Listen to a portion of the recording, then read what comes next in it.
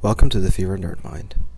I'm your host, Justin L. Upshaw, and today we will discuss the attack at the Lee Monument on the morning of June 12th, 2020 in Richmond, Virginia. I will give my first-hand eyewitness account. I will also discuss a need for greater leadership on the ground, and I will also share some observations and my response to those observations concerning some of my fellow protesters and ways that maybe we can better organize and be more effective in the field. Now I will give my first-hand eyewitness account of what occurred here in Richmond, Virginia on June 12th, 2020 at approximately 12:58 a.m. I gave this statement, I'll read it off verbatim is actually what I'm going to do, because I want you to be able to not only hear what I have to say, but also they have other witnesses who were there and the official police statement that was issued earlier this morning, which conflicts with not only what I've said, but a video that was since released. Curious. Okay, so to wit. I observed 3 trucks that had been circling the Lee Monument where protesters were sitting, and some were in front of or walking with bikes directly in front of a Richmond Police Department car, Upshaw texted. I saw the vehicles come to a halt, something they hadn't done in the past week while they had been menacing us since earlier in that day, and I'm going a little off the subject here because I do need to add a little context that I didn't put in this original statement. There was at first 1 vehicle, and eventually it became 2, and it eventually became 3. Apparently, the original vehicle, which looks like a utility truck, it has safety cones on it, things like that. I call it the safety cone truck. From what I heard, the driver allegedly pointed a gun at one of the other protesters. I think after words were exchanged on like a side street, or basically out of the view of regular public or where a witness may occur. Now, to get back to what I was saying, I'll go back to the beginning of that statement.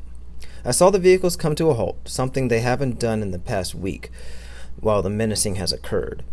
As I walked around the corner, I observed a black male in his late teens, early 20s, standing with his bike in front of one of the vehicles, a pickup truck, which his bumper was pressing against the man on his bike. Words were exchanged, and the vehicle's engine revved up, and I observed the vehicle topple the rider and the bike, dragging them across the sidewalk. I observed several feet of markings on the pavement consistent with hard metal dragged over concrete. I possess video and pictures of this, and several more, approximately 7 feet of tire marks curving in towards the monument and protest before it leads back out into the road. The vehicles increased speed and headed west on Monument Avenue. After a delay, the officer on site proceeded at a leisurely pace in the direction of the assailants. Upshaw said the young man knocked down by the pickup truck is, quote, physically okay, emotionally not. This is actually the second time in recent days that right-wingers have used a vehicle assault to assault a Black Lives Matter protester, and I'll stop there on the article. But yes, we did have this occur a couple of days ago as well.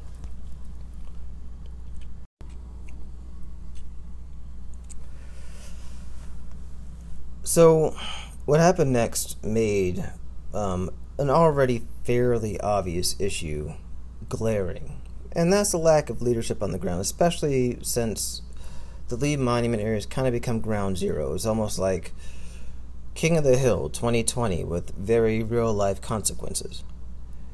There wasn't any.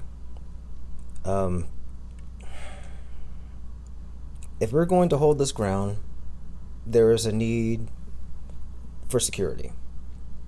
We cannot allow ourselves to be sitting ducks. We cannot allow ourselves to be victims. We are dealing with an opposition that lacks scruples, that lacks empathy, that lacks concern, and we have to treat it as much. Bike marshals, individuals that will box in a vehicle with their bikes to prevent them from moving. I hope you understand and this is also stated over on the Virginia Defender site, please be careful and understand that the stakes are increasing.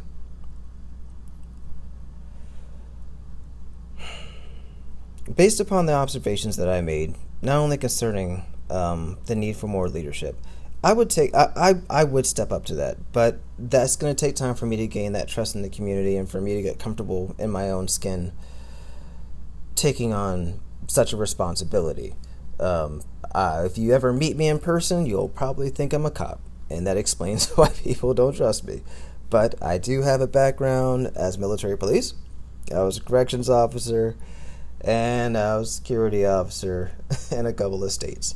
So if I have a cop vibe, I earned it, but I am certainly not your enemy.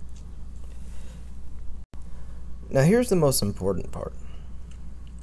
And this is where I'm going to potentially incense some people. But please, bear with me, listen to the logic. I've had to go through this many, many times a day, so it was not full of vitriol and sharp edges that are not going to help us heal and achieve our mission. We're operating in an adversarial system. We cannot afford the infighting. So we do need to take the time to hear each other out, because like anything else, there are going to be various shades of it. After that individual who has been since apprehended. Yes. So speaking of the apprehension, Richmond Police Department did end up apprehending at least 3 of the individuals. One turned out to be a felon who was in possession of firearms and has been charged as such. None of the individuals that were circling us over at the Lee Monument even have addresses in Richmond. I have theories about exactly where they may be from, but I will reserve that to myself. Hanover.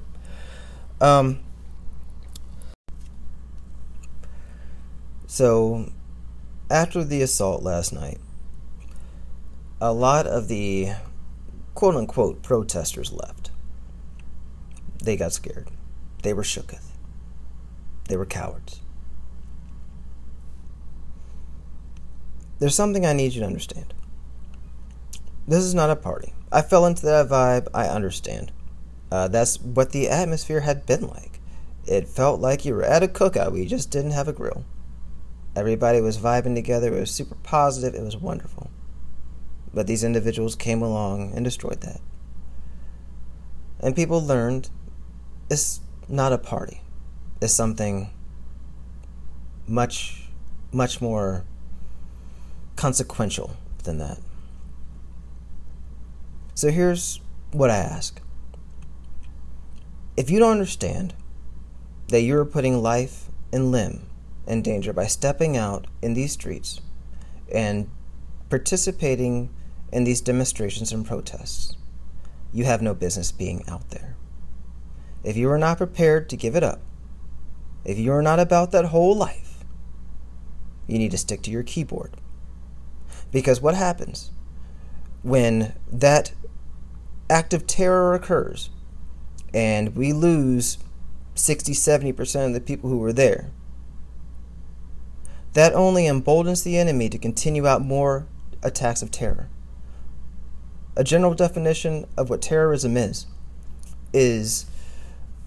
our actions in order to affect a change in another party, group, society of that nature. So when they do this act, when we flee in fear, we have allowed them to win. I don't see why we would want to fight a losing battle.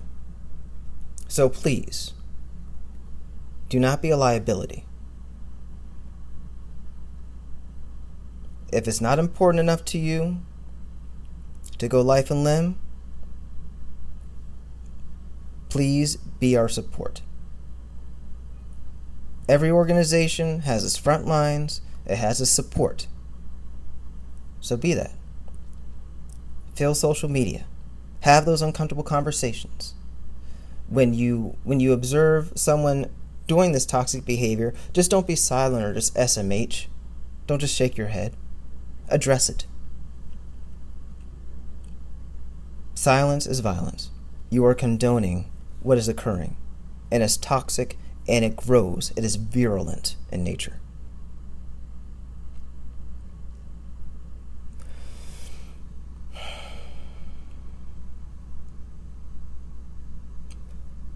Parents. I'm one. And often people will say, well, you have kids, you shouldn't be out there. Well, that is why I'm out there. Now, if you are unfortunate enough that your child's the only one, you're the only person your child can depend upon, I get it. Or maybe you're in a position where you can affect more change, so you're playing some chess, not checkers. Great, I get it. But the fact of the matter is, our job as parents, as guardians, are to not only protect our children, but create an environment where they can thrive and grow. And as long as you continue to accept the status quo where we know they are disadvantaged, you are doing a disservice to your children. I thank you very much for your time, and if you wish to reach me at Fever Nerdmind on Twitter, Justin L. Upshaw is my name.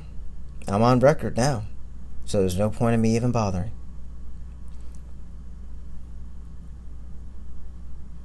Be the change you want to see in the world, as Gandhi said.